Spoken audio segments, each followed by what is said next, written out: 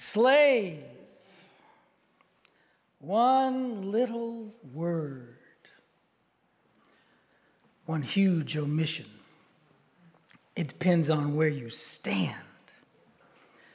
For centuries, this little passage in Luke has been interpreted and preached about from the perspective of faith, the little mustard seed.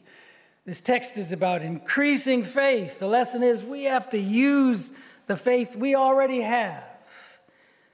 The disciples have it wrong as usual. They're asking for more faith, for Jesus to increase their faith. Dear Jesus, if we only had more, we could do what you do. We could heal. We could face Herod, Caesar, even the titles of most of the articles and commentaries going back centuries are things like this. Doing faith until you have it. Everyday faith. Use it or lose it. That's hip. That's a 60s title. You can just tell, right? But we could go back further. The great preacher Charles Spurgeon in 1855 wrote a sermon called The Necessity of Increased Faith. He wrote, "The apostles said to the Lord, 'Increase our faith.'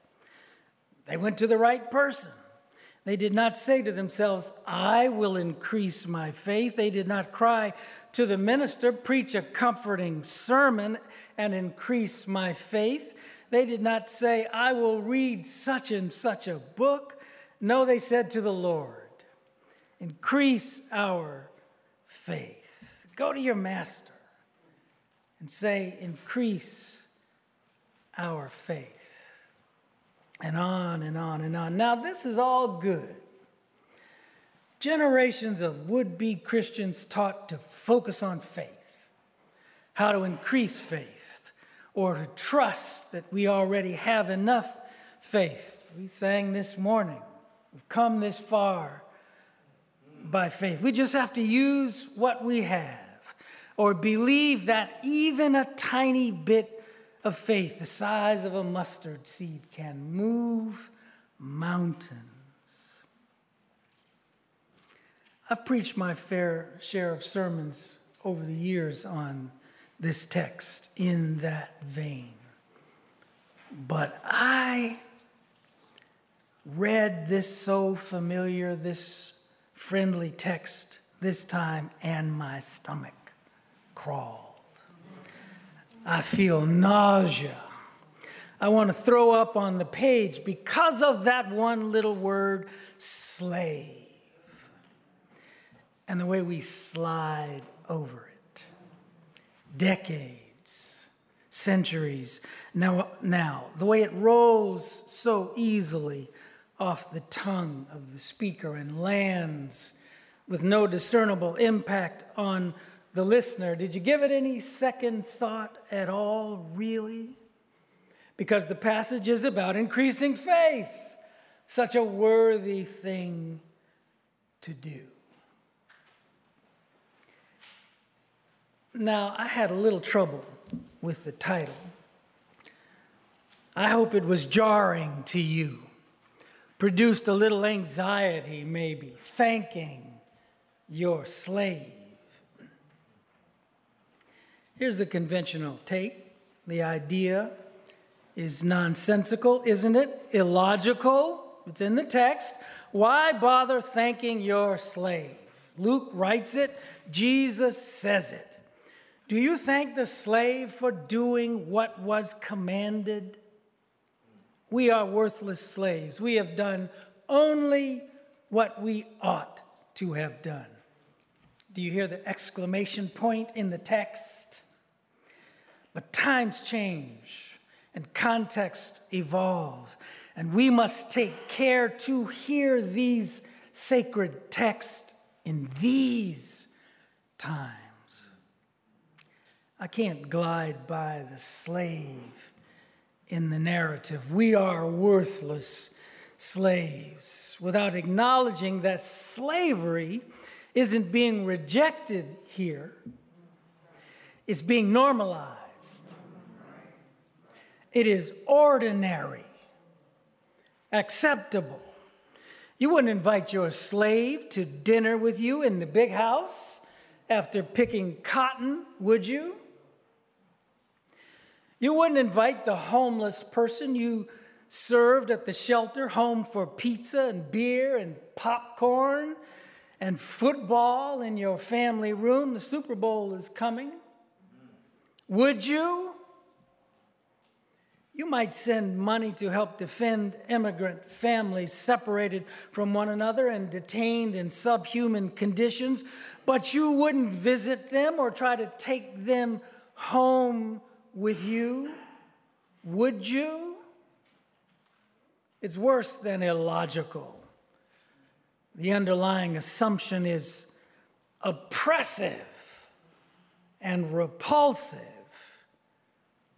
indicative of our continuing failure, slave, to deal with race in our church, in our culture, in our society, in our world. I want to preach faith. We must have faith. We must increase faith, use faith, share faith, and we can't ignore or normalize injustice while shimmering with faith. The glow will fade in dim light cast by a pastel faith. So my wife Nancy and I were in Sonoma, California, the wine country, some time ago for a wonderful wedding in the family of dear lifelong friends. And we spent a night after the wedding in the home of some former next-door neighbors from Princeton, New Jersey, now living in Larkspur, California. They have a redwood tree in their backyard. A redwood tree. One of those magnificent, rich in hue, tall and straight wonders of the natural world. A forest of redwoods is more than equivalent to the skyline of this great city. A sight to behold, a redwood tree in the backyard. You can lean against it while standing on the back porch. It begins to split about 50 feet up and becomes twins for most of its enormous, towering height. It dwarfs the house and the garage. It cannot be ignored, even if you wanted to. You could take it for granted. Just think of it as a natural part of the landscape, a lovely perk in the purchase. I can hear the listing. Beautiful 3-bedroom, 2-bath home on a creek. A lovely garden nestled in the mountains of Larkspur, redwood in the backyard. But here's the thing. In 100 years, maybe less, that tree is going to uproot that house. You hear me? It isn't just there, benign. It has roots in the history of the land. There is no inclination to overlook it. It's magnificent still. It's just a feature of the landscape.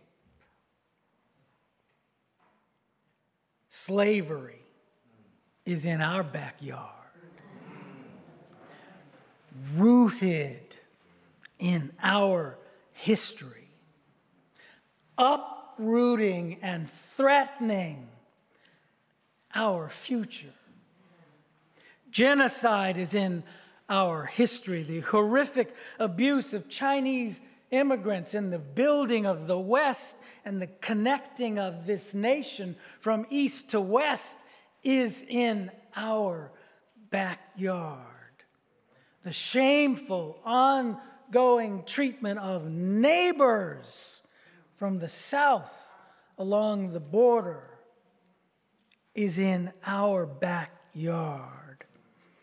Our shame is the litany of injustices that we take for granted,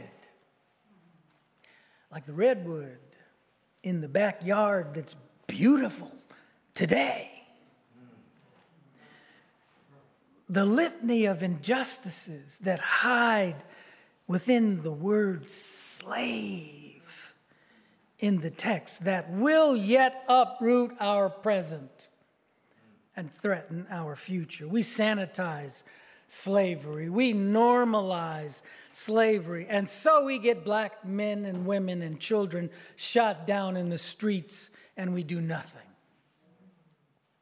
We get the tragedies of Half Moon Bay in Monterey, Pulse Night in Orlando.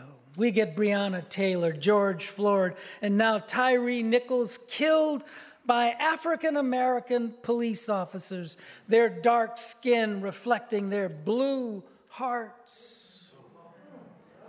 All of it derived from the pages of our history, torn from the book of our truth. The fugitive slave laws that gave birth to policing are staring us in the face as those scorpions dragged Tyree out of his car. He was just trying to get home. Aren't we all?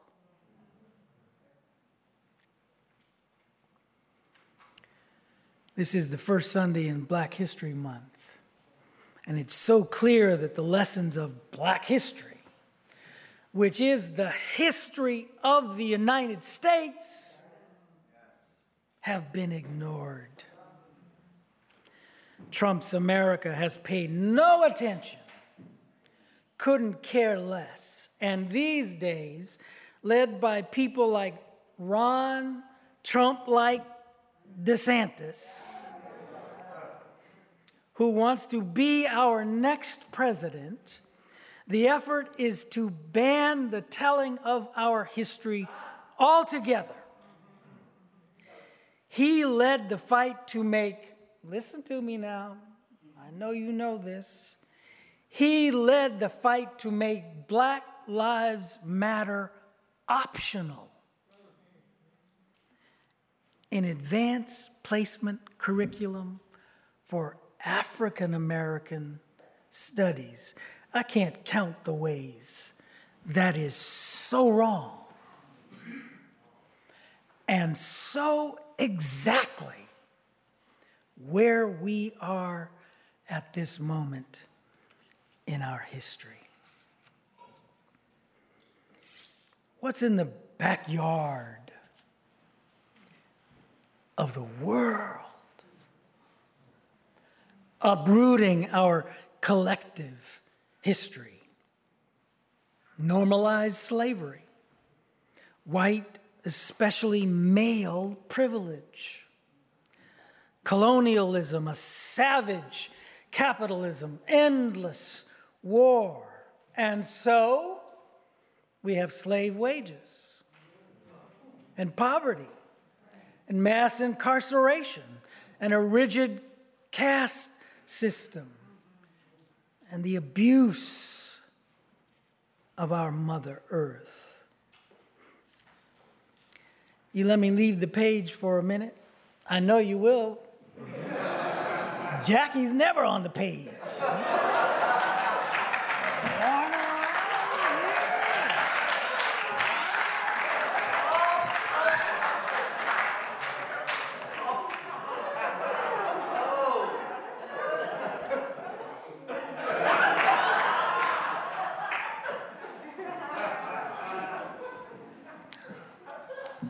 So I'm going to leave the page here and just end with this.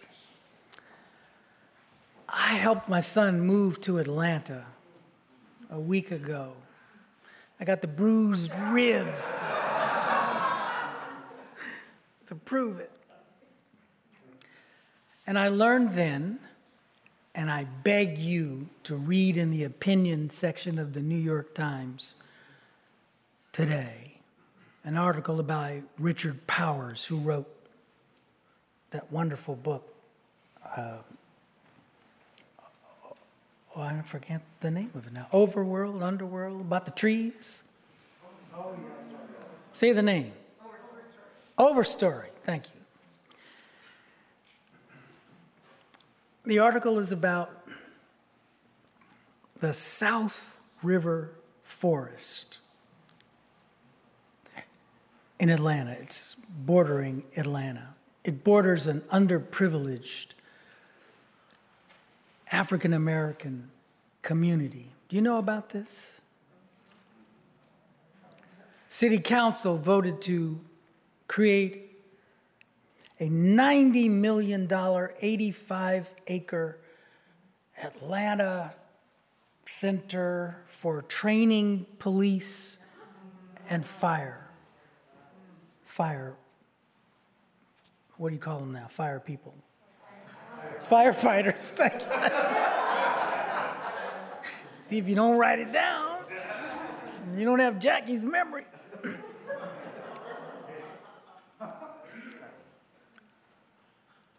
So there's a lot more to this, right? This land 200 years ago was stolen from the Muskogee native population.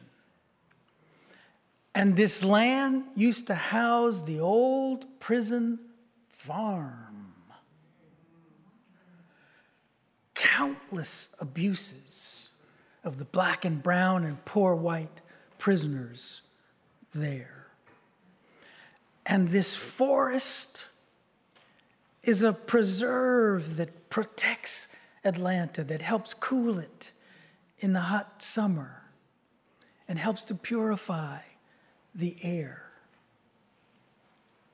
And 2 weeks ago, those who gathered from all over the country, not just the Atlanta area, environmentalists, Latinx folks, African Americans, young whites, those who gathered to protect this sacred forest were overrun and violence erupted. And a police officer was wounded, and a Latinx man, 26 years old, was killed. When you normalize slavery, genocide, when you normalize these injustices, you get this today. All of it comes together here, the environmental movement, the sanctity of black and brown lives, the future of our planet. All of it is implicated in a story like this, which can be repeated, I do not doubt, all around our country. These sacred texts, we have to unpack them. We have to interrogate them for the deeper truths that are there for us. So that, yes, we've come this far by faith, but not far enough. So much further for us to go. And we can only do it in communities like this one, with faces that cover the whole spectrum of color and age and faith. It's wonderful that we're in a Jewish synagogue as you worship in this period before your fierce love resurrects Middle Collegiate Church, the building. Middle Collegiate Church, the people, is still alive and giving life to the city and the world. Let's work together, Middle. Not to normalize what is oppressive and unjust, but to build together a world that will be hospitable for all God's children, today and tomorrow.